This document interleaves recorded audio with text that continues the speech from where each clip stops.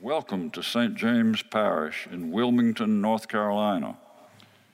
You can learn more about St. James on our website at stjamesp.org.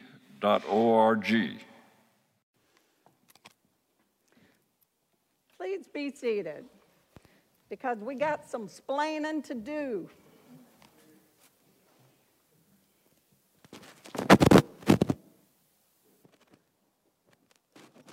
Try this one more time. Today, we have the restless rabble, overstressed leaders, and whiny followers who seem to believe God's Spirit is limited to one way of doing things. There's the saying that goes, beware of people who don't clap when you win. We have a lot of that going on in our passages. For several Sundays now, the disciples have not been portrayed as the brightest bulbs on the tree, nor as the noble leaders they will later become. Last week, they were arguing over who was going to be first, and now, of all the moments that they could have chosen to imitate from the life of Joshua, that great Hebrew hero, they've selected one in which Joshua was not at his finest either. Both Joshua of the Old Testament and John of the New are trying to hinder others who are not part of their group from using their gifts. Folks who, by the way, were succeeding at what they were doing while using their gifts. In the Numbers passage, the people are complaining about the desert provisions, and it's too much for Moses to handle, so they call in the elders to help. Except that two of them don't do it right. They stay behind the camp where the Spirit of God is resting on them just fine. Our hero, Joshua, tells Moses to stop Eldad and Medad from prophesying in the camp. They're not where they're supposed to be. They are not with us. They're not doing it our way. In the New Testament, Jesus' followers, with their selective memories, have heard Jesus predict his death and resurrection 3 times now. But instead of reimagining what future ministry looks like without the bodily presence of Jesus, they're grappling with fantasies of status and thereby upset that someone else is succeeding at what they were unable to accomplish. When Jesus' disciples imitate Joshua, the irony is that the disciples had been unable to cast out a demon earlier in their journey, and now they're trying to prevent someone else who actually can cast them out.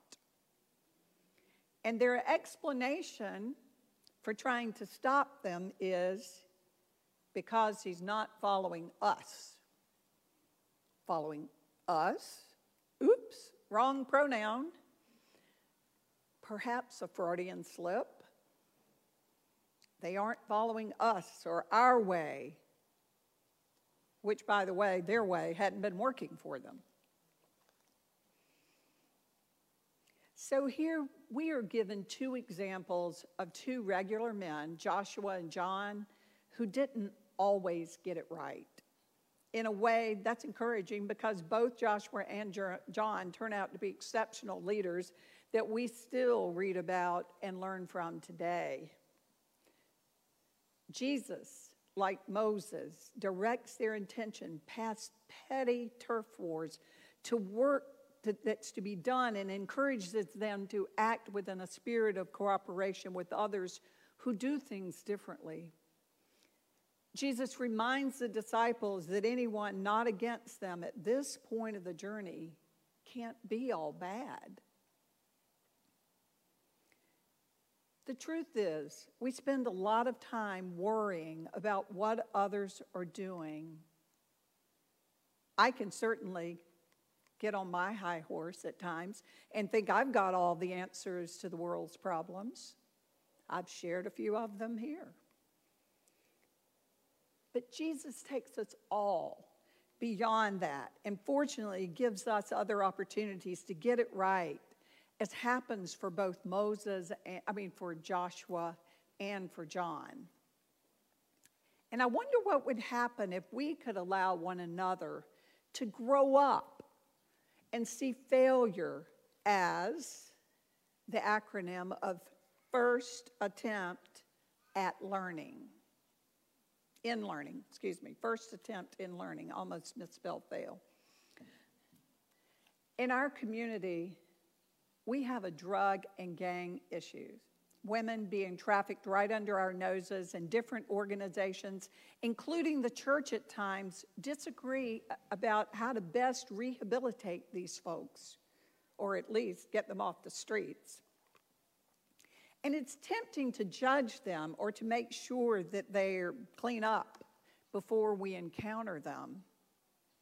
And while, yes, we do want a better life for folks who are stuck in this type of lifestyle, but if they were to walk into this chapel strung out, not dressed appropriately, we may be tempted to call the police rather than to offer them a meal or provide them with shelter.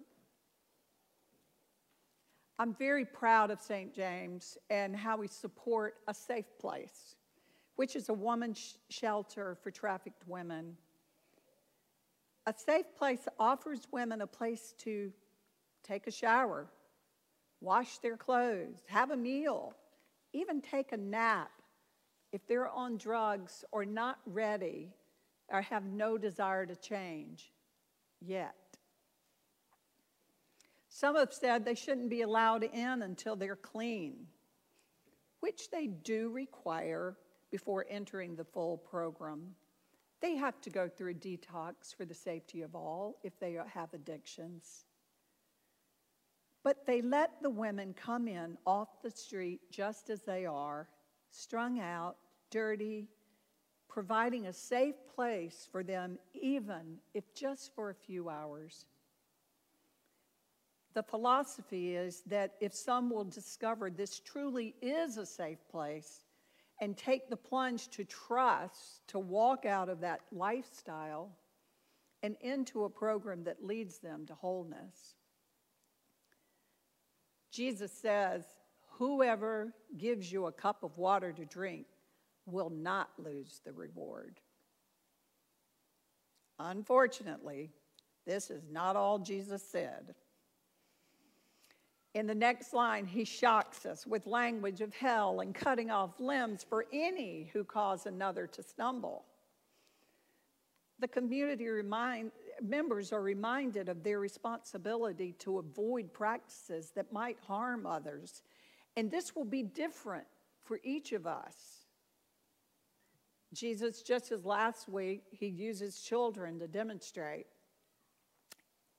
And that idea of placing stumbling blocks in front of children is what brings Jesus to make such strong statements. And while it makes sense that Jesus would want to protect children from stumbling, keep in mind these words were directed at so-called insiders. Too often, we try to assume such horrific comments are meant for those who aren't part of our group, or perhaps they only apply to folks who are strung out and dirty. This was directed at disciples. It's directed at us. Jesus seems to suggest there is a wholeness that looks different from what we think. Of course, it's not the actual hand, foot, or eye that causes stumbling. It's what we do with what we have that matters. A stumbling block can be anything that prevents one from following Jesus or from drawing close to Jesus or from being part of a community of followers. Jesus says, wake up, take notice, this is serious. Jesus does not deny that there are people who are against us. We have adversaries that we have a right to resist. As usual, though, Jesus looks calls us to look in that mirror first, calls us to that deep discernment about our expectations of others as well as the tendencies within ourselves. So we have a choice. Will we be folks who grumble when others don't follow us or do things exactly the same? Or will we support others while listening to God for ways to better respond and help them? Is there something that we need to let go of before we cut off others from our community? There will always be folks that are stuck in their so-called right way. But hopefully, we will be people who listen to Jesus when he says to be at peace with one another, cheer another on when they do things differently, when they win, and be people full of that joy, that gratitude, that generosity, everything we're talking about in our moving forward together, while others will be naturally just drawn to this place. There is enough of God's Spirit to go around.